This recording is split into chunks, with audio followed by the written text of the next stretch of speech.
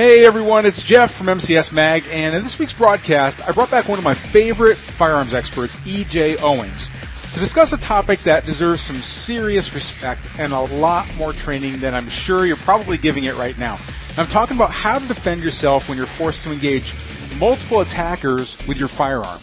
Now, we talk a lot about how criminals often run in packs or attack in teams in order to keep the odds in their favor. So, you're going to really want to listen hard to the tactics that EJ has to share with us. He's speaking from both battlefield experience as well as combat on the street in real gunfights. So this is a rare peek into the no BS stuff that could really save your life one day. Now, I promise you're going to love this episode. It went a little bit long, which is really good for you because it's just loaded with really good tactics. So let's not waste any more time and jump right in. If bullets were flying, your adrenaline surging, would you hit your target? If the world as you know it crumbled tomorrow, collapsed into chaos, would you know how to survive? If you and those you loved were cornered by a gang, violently attacked, could you protect them? Could you protect them? Could you protect them? Tactical firearms training, urban survival, close quarters combat. This is another podcast to help you better prepare for any threat you may face in your role as a protector and a patriot. This is Modern Combat and Survival.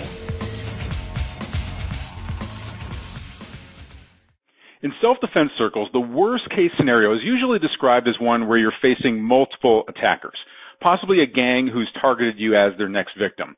Now, even if they're unarmed, you're now fighting for your life because taking a beating or ending up on the ground and getting stomped on by multiple thugs is very likely to get you killed.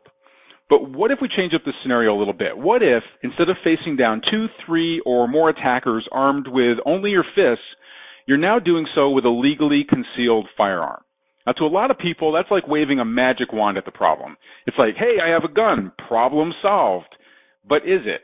Just as the rules change when you're defending against multiple attackers in hand-to-hand combat, so too does it change when you're legally armed and not facing a single paper target down at the range. So what are the tactical strategies that you need to know in order to protect yourself and those you love with a firearm when you're attacked by a gang of violent criminals? That's exactly what we're here to find out with our special guest today. Hello, everyone. This is Jeff Anderson, editor for Modern Combat and Survival Magazine, with another podcast to help you better prepare in your role as a protector and a patriot. And joining us today is someone with not only street experience, but also battlefield experience in facing multiple attackers, E.J. Owens. E.J., welcome back to the program, man. Thank you. Great to be here. Yeah, it's good to have you back. I love the stuff that you've got on your website and everything, and this is going to be there's going to be a lot of stuff in here for people. Well, listen, everybody, E.J. is a professional firearms trainer, author, and consultant whose company, Legally Concealed, trains responsibly armed citizens in advanced firearm tactics for personal protection. He's received multiple firearm instructor certifications from the NRA and from legendary expert John Farnham, but here's where EJ's training separates him from the herd of most other instructors. The tactics that he teaches aren't based on just regurgitated theory. He's a former military officer and contractor who knows what it's like to carry a weapon for personal protection every day in dangerous environments and how to use it in your own defense. And not just on the battlefield. EJ's training was put to the test when he found himself shopping at a local store during an armed robbery, a robbery that he thwarted with his Glock.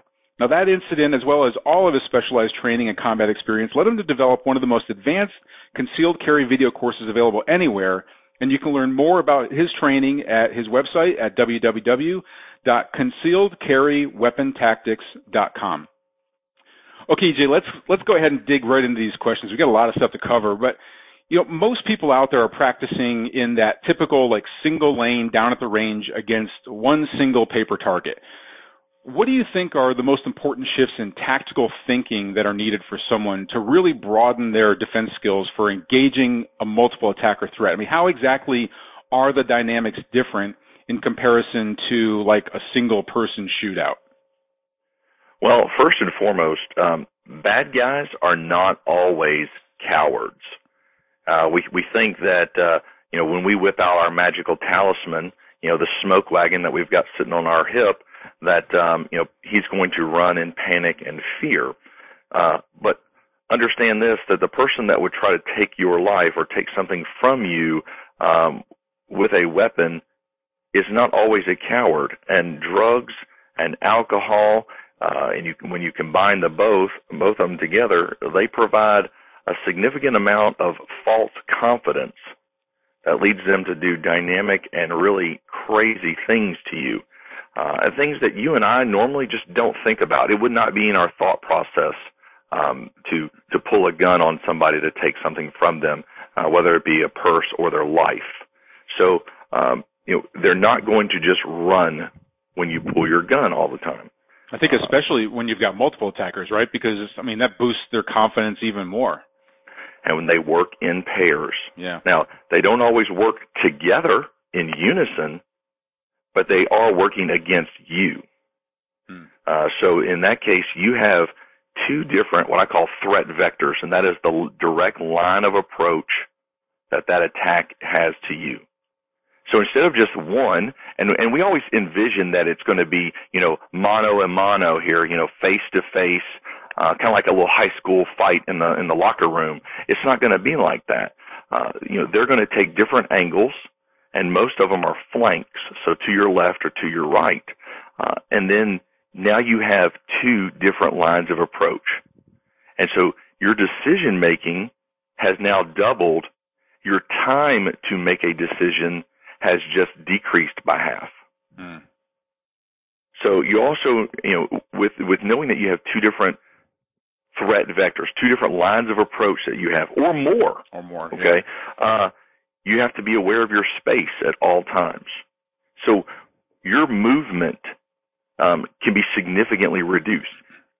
If the guy, that you're envisioning is in front of you, and we all have these two or three scenarios in which we're victorious in using our firearm for personal defense or defense of others, and that's normal, but it doesn't mimic reality. And you have to be aware of your space and movement. So if the guy is in front of you in your scenario here, especially like at a static range, you have the left or the right or maybe even back to cover that are options for you.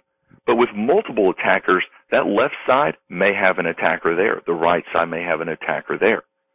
So you have to be aware of where you can go in your space and what you can do in that space. Is there cover in that space? Is there an exit? Because I'll tell you, any day of the week and twice on Sunday, if you can get away and not have to use your gun, that's victorious.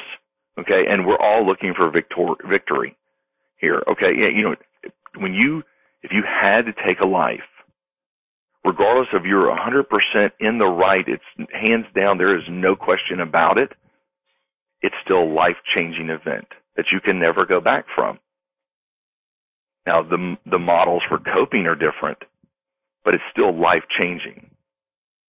And I pray that no one ever has to do that. But should you find yourself in that situation, movement and now time have just decreased, if not by half, if not by 2/3. So you have to be aware of where you can go and what you can do in that space. And then if bullets equal time and time equals life, do you really think you brought enough ammo? Because I see so many students that'll come in to a class and they're carrying a 6-shot 380. And then they take that off and they strap on their war belt with their drop leg holster and slam in, a Glock 17. And I'm like, well, why are you carrying that gun? Why are you bringing that? Why'd you put your other gun in the car? Well, I'm training on this gun. I said, but you carry that other gun to defend your life with. Why are you not training on it? Well, this has some more ammo and I can keep, training longer. Yeah. Yeah, I definitely, that's an area I think, that's probably, I'm going to dig into that a little bit deeper. But, what you say is, it makes a lot of sense. It's like, there's almost like a math to it. There's a formula that people don't really realize. There is a science to this as well as the art, as well as so much more. And you're right. A lot of people don't think about that mental factor that goes into this sort of a thing. There's a lot of bravado out there about, man, I would shoot that guy's head off or whatever. And And I know being in combat, and I've experienced as well, it's a whole different thing when you actually have a finger on the trigger and somebody's life is in your hands, even if, that is a bad guy. It's still, there's mental casualty there, even if you do have to take a life. So that's a interesting area. I'll tell you, Jeff, in a gunfight, ammunition and good friends are hard to find. Yeah, that's right. Well put. I'm going to get lots of little sayings out of this. Like smoke wagon, I think, is my new favorite saying of the day. We had, on that mental note, we did have a question that was submitted from one of our readers, TJ Page, and I thought this was really good. He says, there's so much information to process in a gunfight in order to respond the right way. How can I slow down my mind during an attack to be able to process the information and make the best tactical decisions? And this kind of goes with what you were saying about how your reaction time is going to decrease. So are there any mental tricks or any way that you train people so that they can better process information more quickly to be able to keep up with that reaction time decrease? Well, we definitely know that under stress, we have a physical change, a physical chemical change reaction that happens.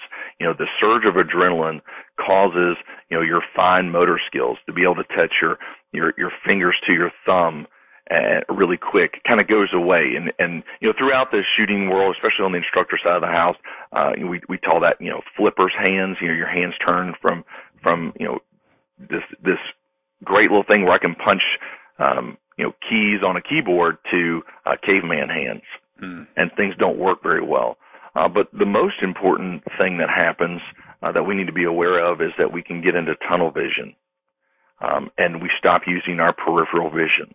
So what I like to train our guys is when you're in that close quarter situation where time is of the essence, you need to keep both eyes open when you're shooting. And we'll train, bringing the gun up and presenting it straight forward from the nose. And that keeps the front of the barrel, the front sight in line with the eyes. And the nose is going to be directly toward the threat. It's going to happen. Okay. If I were to drop a brick behind you, the first thing that would turn is your head to see what would happen, not your body. So if the gun is in line with the nose, and the nose will always be in line with the eyes, then your gun is directed towards that threat, and you can make a better decision. But you need both eyes open in order to be able to bring in that information from your peripherals. And that becomes a different mentality in training, because we all want to be those, Captain Jack Sparrows, and we're closing one eye and trying to make that pinpoint accurate shot. But understand that in a close quarter situation, you're shooting at like an 8-inch ring at, say 5 yards. You could press the gun straight out, keep it in line with your nose, and pull the trigger. You're going to hit the target. And so we don't need to necessarily, close one eye and get a pinpoint accurate shot on the third button down from his shirt, Yeah. You need both eyes open in order to receive that information, because smell, that's not really going to bring in any new information. Taste doesn't bring in any new information. Hopefully they're not touching you, so that's not bringing any new information in.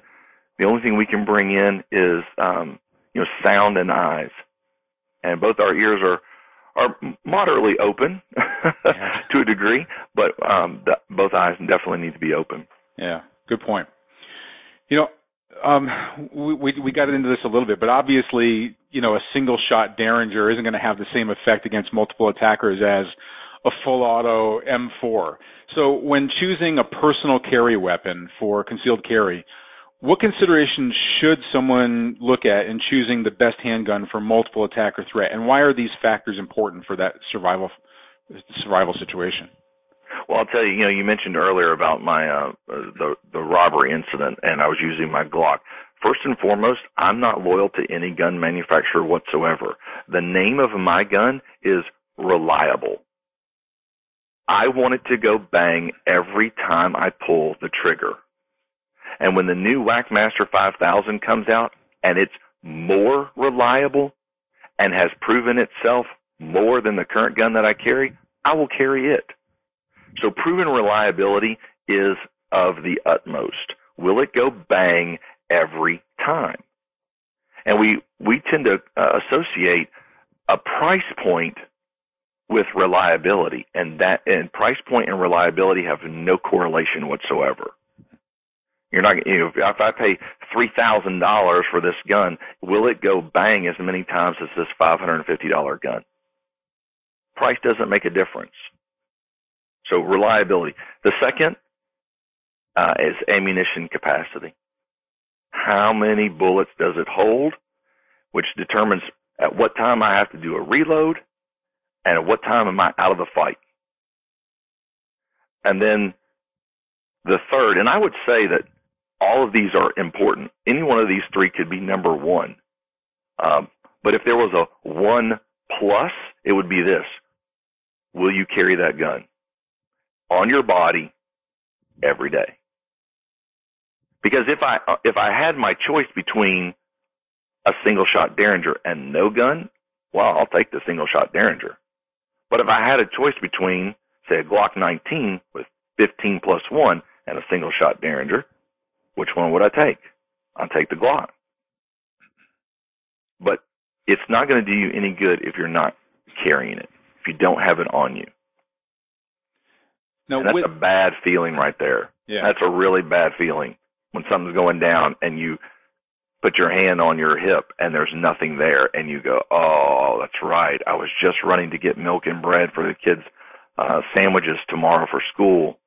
I didn't think I needed it because I've been here 1,800 times and nothing ever happened before. Yeah, that's very common. With that capacity, that always brings up the, what kind of round do I take? What's the best stopping power? And there's always this, so obviously the bigger the round, the less rounds are going to be in the gun itself. And a lot of people are like tried and true 45 people, or you might have people that say 9mm. So I know you have a lot of, interesting perspective on this. So in your opinion, what is that best balance of round capacity and stopping power in a caliber? Okay, so this debate is the gaping black hole of nothingness in our community. Which is why I had to bring it up. No good can ever come of this debate because it's essentially talking about your girlfriend or your wife, and you cannot talk bad about either one. Okay, so I'll tell you, I want as many bullets as I can get. Period. If there was if there was a gun that held 17 .45 caliber, no, I'll better yet 50 caliber round, and I could conceal it on my body just as well as I do my personal gun now. Would I carry it? I don't know, because now I'm getting into recoil management, follow-up shots, because I'm responsible for every bullet that leaves my gun. Mm-hmm. And so I would not say that bigger is always better. I will say that bigger ammo capacity is better, and you need a bullet big enough to stop the threat. And I would just ask you, what are your police departments carrying? What's the FBI carrying? Because those guys are getting paid to carry a gun every day. What's the military carrying? You can't go wrong with the 9 or the 40 or the 45, but you can go wrong when dealing with multiple attackers by not having enough ammo. Yeah, good point. And are you going to carry a spare mag? If there was one pet peeve that I have, it would be you carry the gun, but you have no spare mag in your pocket. And what's the major cause of a malfunction in a modern striker fire pistol today? Yeah, I'm so glad you're bringing bad magazine. Yeah, absolutely. A bad magazine, man. It's not that the gun is not going to work. It's that the magazine won't allow the gun to work. So how do we fix that? Put a new magazine in. Yeah, and take care of your magazines. Clean magazines like you clean your gun. It's amazing. But I'm so glad you brought that up. Okay, we are talking with E.J. Owens of ConcealedCarryWeaponTactics.com about how to engage multiple attackers with your firearm. And we obviously have a lot more to get to, including tactical movement during a multiple attacker gunfight, target prioritization, otherwise known as who the hell do I shoot first, and practical training strategies that will take you out of the common single-lane pay-per-target mindset. All this and more are coming right up, but first, check out this special message. What if everything you knew about how to stop a violent attacker with your gun was wrong? Discover the advanced tactics you must know now to protect yourself and those you love with a firearm. Check out our free book, Stopping Power Secrets. Inside, you'll find such no-hold-barred shockers as 1. The 3 most common myths and misinformation shoveled out by movies and gun range know-it-alls that could get you killed in a real-life gunfight. 2. The cold, hard truth about your personal weapon's ability to be a one-shot man-stopper. 3. What coroners know about selecting the right ammo for your firearm that you don't. 4. And the simple training trick used by Abrams tank crews and commercial airline pilots that will prepare you for a real attack, even better than your best day at the range. Don't place your family's safety in the hands of Hollywood fairy tales and hearsay. Claim your free copy of Stopping Power Secrets now at www.stoppingpowersecrets.com. And now, back to the show. Okay, we're back with E.J. Owens of ConcealedCarryWeaponTactics.com as he reveals some of his tactical strategies for multiple attacker engagement in a real gunfight. We have a lot more to get to, so let's go ahead and whip right back into our interview now. EJ, we always talk about movement being one of the key survivability factors in a real gunfight. Now, that's a relatively simple concept that when you're dealing with one attacker, and we talked a little bit about this, but how does this change when you're facing multiple attackers, and what specific movement tactics does someone need to consider to use movement to their advantage? We talked about maybe some of the challenges with it, but how can we use movement in a multiple attacker gunfight? Well, first and foremost, most everyday carriers believe that, especially concealed carriers, believe that they will catch their attacker by surprise. When you're dealing with multiple attackers, you will not surprise both. You may get one, but you will not get both. So you have to think about 3 things. You need to be moving to an exit to get away, moving to cover, or moving to end the fight. You only have 3 decisions to make.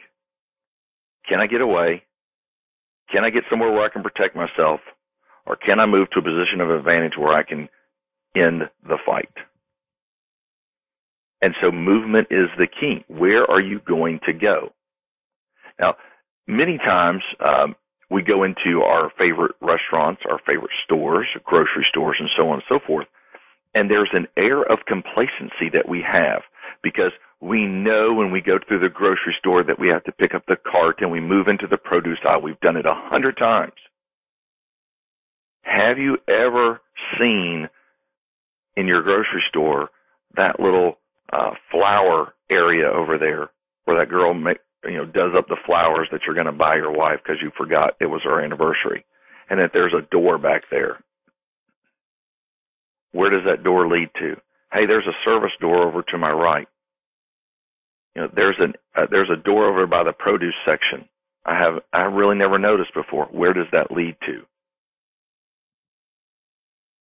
You need to start, taking advantage of the time and opportunity that you have in your different restaurants and stores, and especially in the malls, of where these exits are.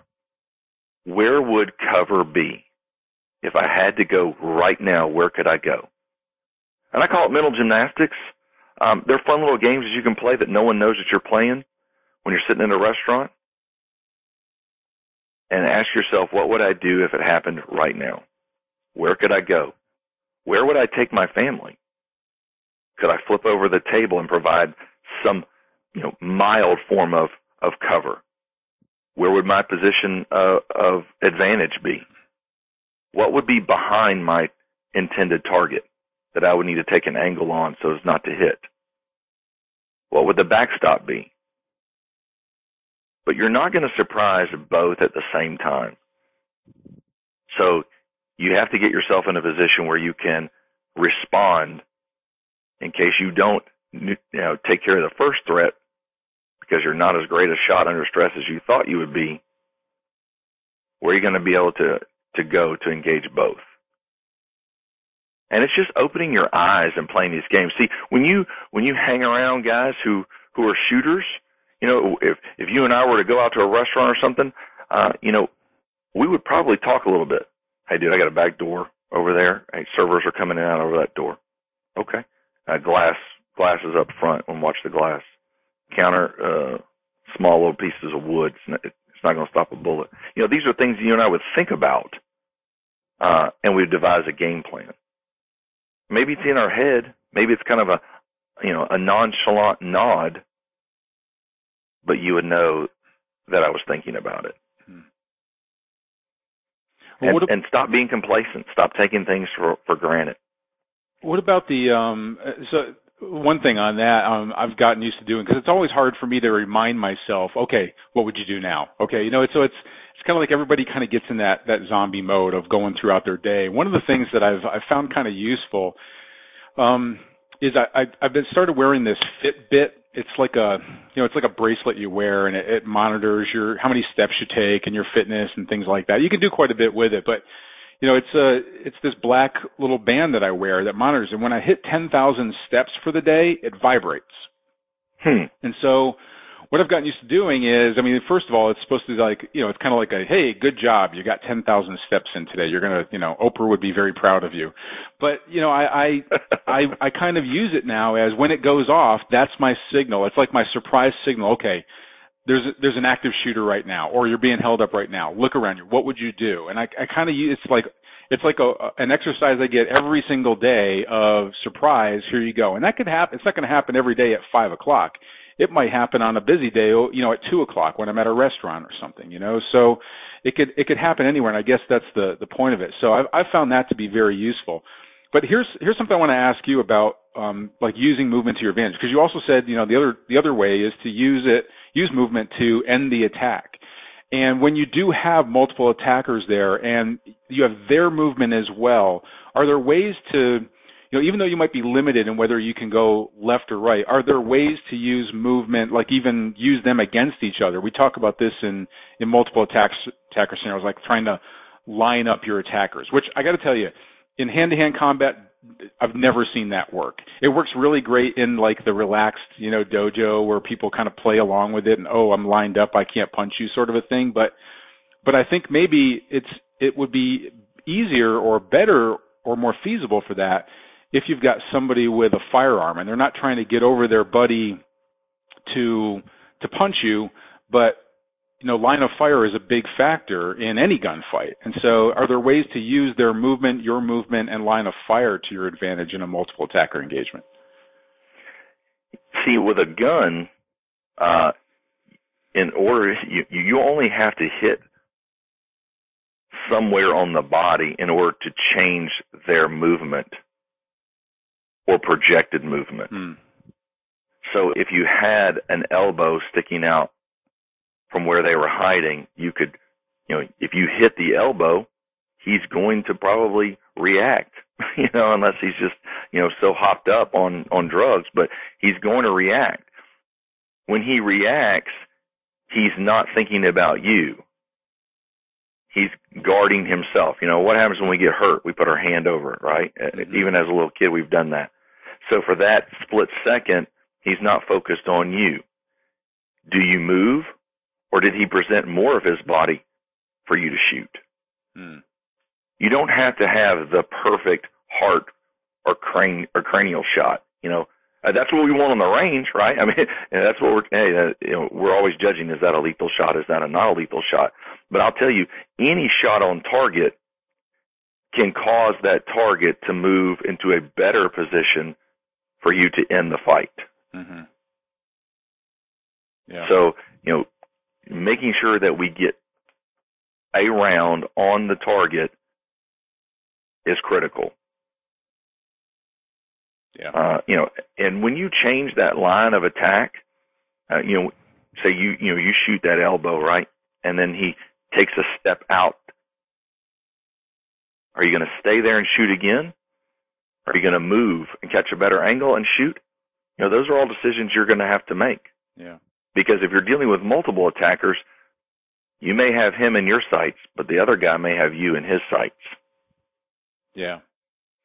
Well, it might be counterintuitive to what people might think about as well. I mean, a lot of times you might think about getting away from the threat, but when you're looking at kind of those angles, even like an angle of view, if one attacker is behind another, the further you are away, then that kind of opens up that angle where they can shoot you. But while it might be counterintuitive to go forward, by doing so, you actually can kind of make a more narrow angle for what the people behind that lead person can shoot you at. I mean, they have to, their angle of engagement narrows as well, which could mean shooting their own friend in the back. I mean, if you're going forward, it kind of changes all of that. So, but a lot of, like I said, these are some of the dynamics that change when it's multiple attackers versus one-on-one. And, it happens in an instant. So, and it's very fast. Yeah. It's going to happen very, very fast. Yeah. It may seem slow to you, and that's what the stress is doing, because you're absorbing so much information, and your brain is having to process it at just an astrological speed, in which it does not normally operate on. And then it has to tell your body what to do, and then that body has to do that task or that skill, accurately, very specific. And so time tends to slow down under stress like that. Yeah. But it's going to happen very quick, and you're only going to get a couple of chances to make good decisions. Good point. Yeah. Yeah. EJ, whenever we talk about multiple attacker scenarios from the standpoint of like hand-to-hand combat, the question always comes up about who should I hit first, and should I just focus on fighting one person at a time or try to engage all of them the best I can, like, I'm some ninja? I'm sure people have the exact same question about engaging multiple attackers with a firearm. So when it comes to prioritizing and engaging multiple threats, what are the most critical tactics that someone has to know in order to survive? Okay, well, first, you mentioned hand-to-hand, mm-hmm. all right? And hand-to-hand, I just want to throw this caveat out before we get into this, because it's very imperative that your listeners understand this. In a hand-to-hand fight, you are the weapon, or you're using a simple tool, i.e. a knife or a stick or something like that. You are reliable. You know your hands and arms and feet work. When you left out this morning, you knew they work. In a gunfight, your weapon is a complex mechanical device that relies on a $2 spring to activate a handheld explosion. So maintenance is key to making sure that weapon is going to be reliable when you need it. And so, it all comes down to that $2 trigger spring. So you have to make sure that it's in good working order before you leave out today. We don't have that problem with hand-to-hand. I have 5 fingers. Hands are all good. Arthritis is not kicking today. I'm good. Let's roll out. Now, to answer your question, because we're relying completely on a mechanical device in this scenario, when you're engaging multiple attackers, how do you decide, who's most critical, who we need to shoot first? It comes down to 4 things. First is what we've talked about before, the threat vector, the direct line of attack to you. Okay? Who has the best line of attack to you? Second is time. Do I have time to get a gun in the fight? Do I have time to get away?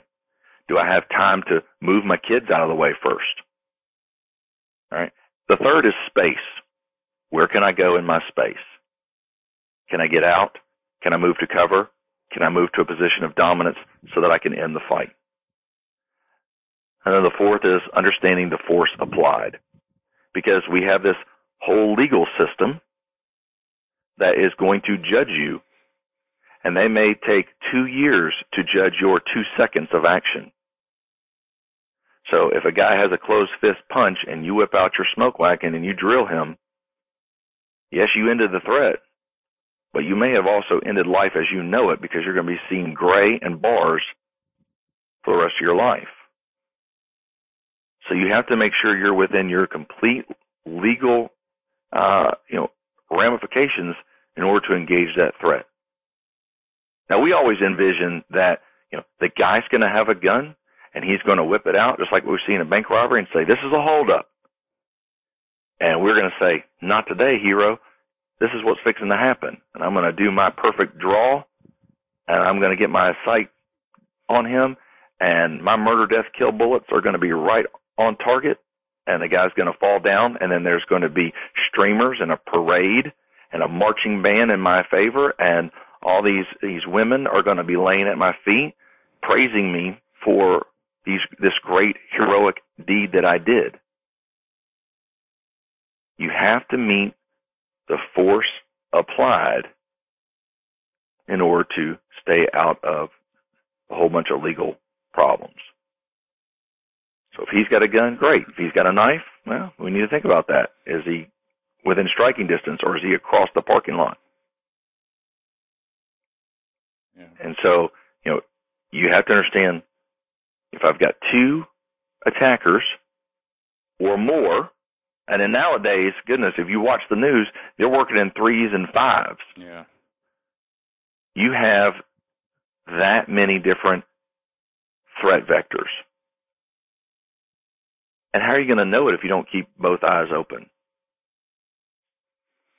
And what about the engagement of them? Does it change? I mean, are you looking to put, do you fight one, like in multiple attackers? I mean, we typically, a lot of us will follow a path of fighting one person at a time. Like, it's hard to jump up in the air, do a split kick two people in the face at one time, or even if you just try to, punch somebody one time and then go and try and punch another guy, you might have had a really crappy, slug on the first guy, and all of a sudden he's back in the fight and now you're surrounded. So when you have a firearm that you can use to engage, is it better to attack one at a time until he goes down and move to another? I know this is kind of a changing dynamic that happens, but is there any sort of a methodology to use as a base foundation? Should you focus in on getting around in multiple targets as quickly as possible and going and seeing who's still a threat? Like, what's the best foundation?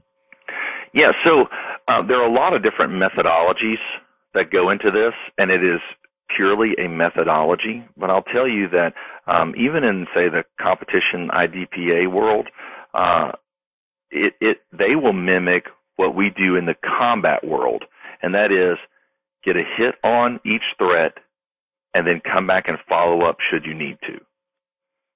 Because once you put a hit on that threat, you've done what? You've changed his dynamics, you've changed his momentum, and now you can move on to somebody else. And for that split second, he's not dealing with you. Now, Murphy is always out there, and luck favors the bold.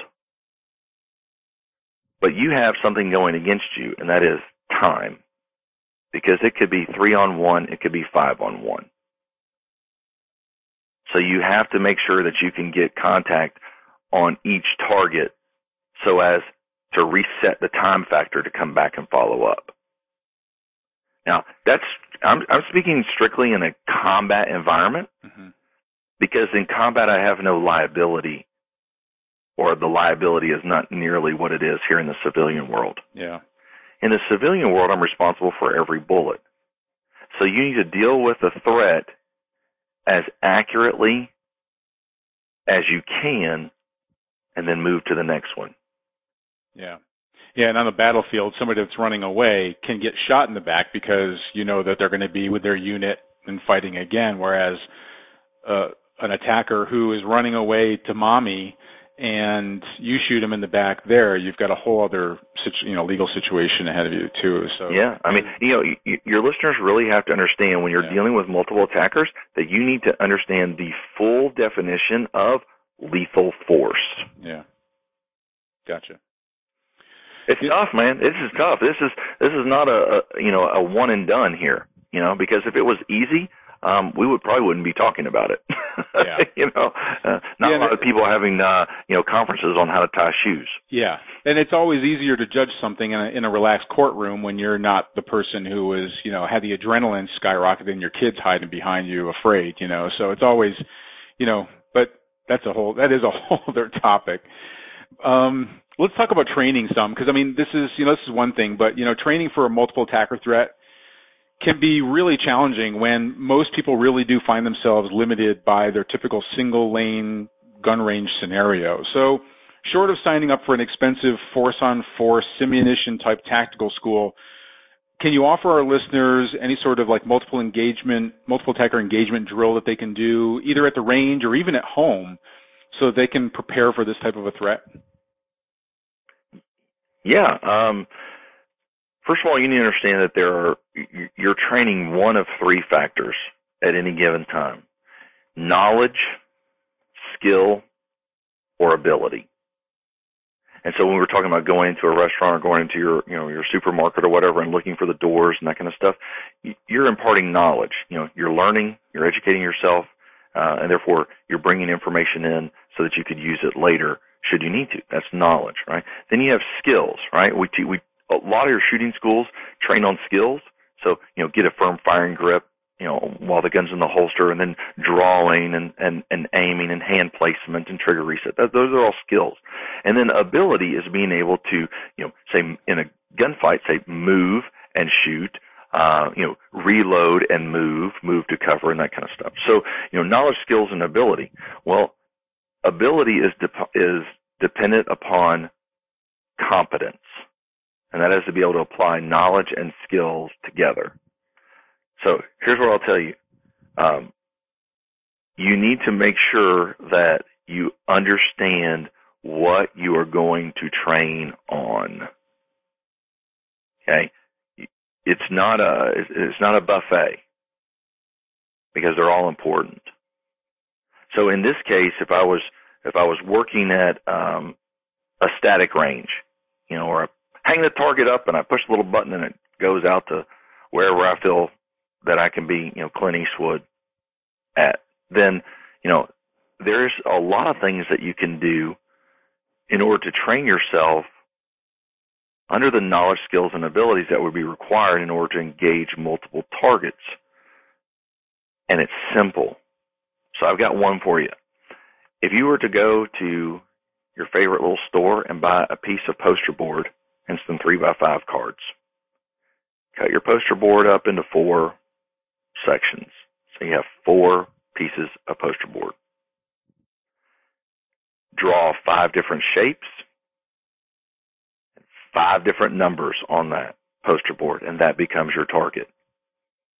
Take your 3x5 cards. Put 1 shape of the 5 on each card. Put 1 number of the 5 on each card. Now you have 10 cards, right? Lay those cards face down. Run that target that you made out to a specific distance. Flip over the 3x5 card and shoot what it tells you to shoot. So triangle, shoot the triangle. 5, shoot the 5. When you've got that down, now flip over 2 cards and shoot both cards. Triangle and a 5, circle and a 2. And if you really want to amp it up, have your shooting buddy hold the 3x5 cards and call them out. And shoot those. Because what you're doing is you're getting audible information, you're processing it, visually locating the different targets, and then enacting the skills required to engage those targets. Yeah, you're incorporating a lot of those skills you've been talking about, and the mental stuff that goes into it, as well as all the physical skills. Now, Jeff, if you really want to amp up your game, buy some of those little plastic training rounds and have your shooting buddy throw a training round in there so to simulate a malfunction. And see if you can do your tap, rack, bang and get the gun back in the fight while you're engaging multiple targets. Yeah. Awesome. And, it's very simple and it's very cheap. You don't need to have all these whiz-bang glorified color targets and reactive targets and stuff? Because you understand what you're training on. Knowledge, skill, and ability. And you may not be successful all at once. That's fine. That's why we're working on this. There's a very low-cost, effective way to train for multiple engagements. Yeah. Cool. EJ, awesome information, man. I mean, there's a lot of practical advice in there for people to both training as well as for tactics. And I really appreciate you taking some time with us today. Look, everyone, as you can see, just having a firearm isn't enough to feel confident that you're going to be able to protect yourself and your family. You never know what kind of conditions that you're going to be facing, and typically your attacker has the advantage, especially when there are 2, 3, or 4 or more of them.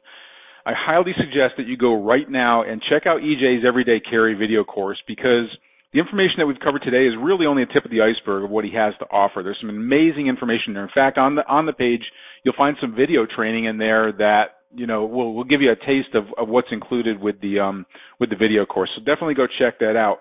It's over at his website at www.concealedcarryweapontactics.com. Now, until our next survival broadcast, this is Jeff Anderson from Modern Combat and Survival saying train hard, stay safe, prepare now.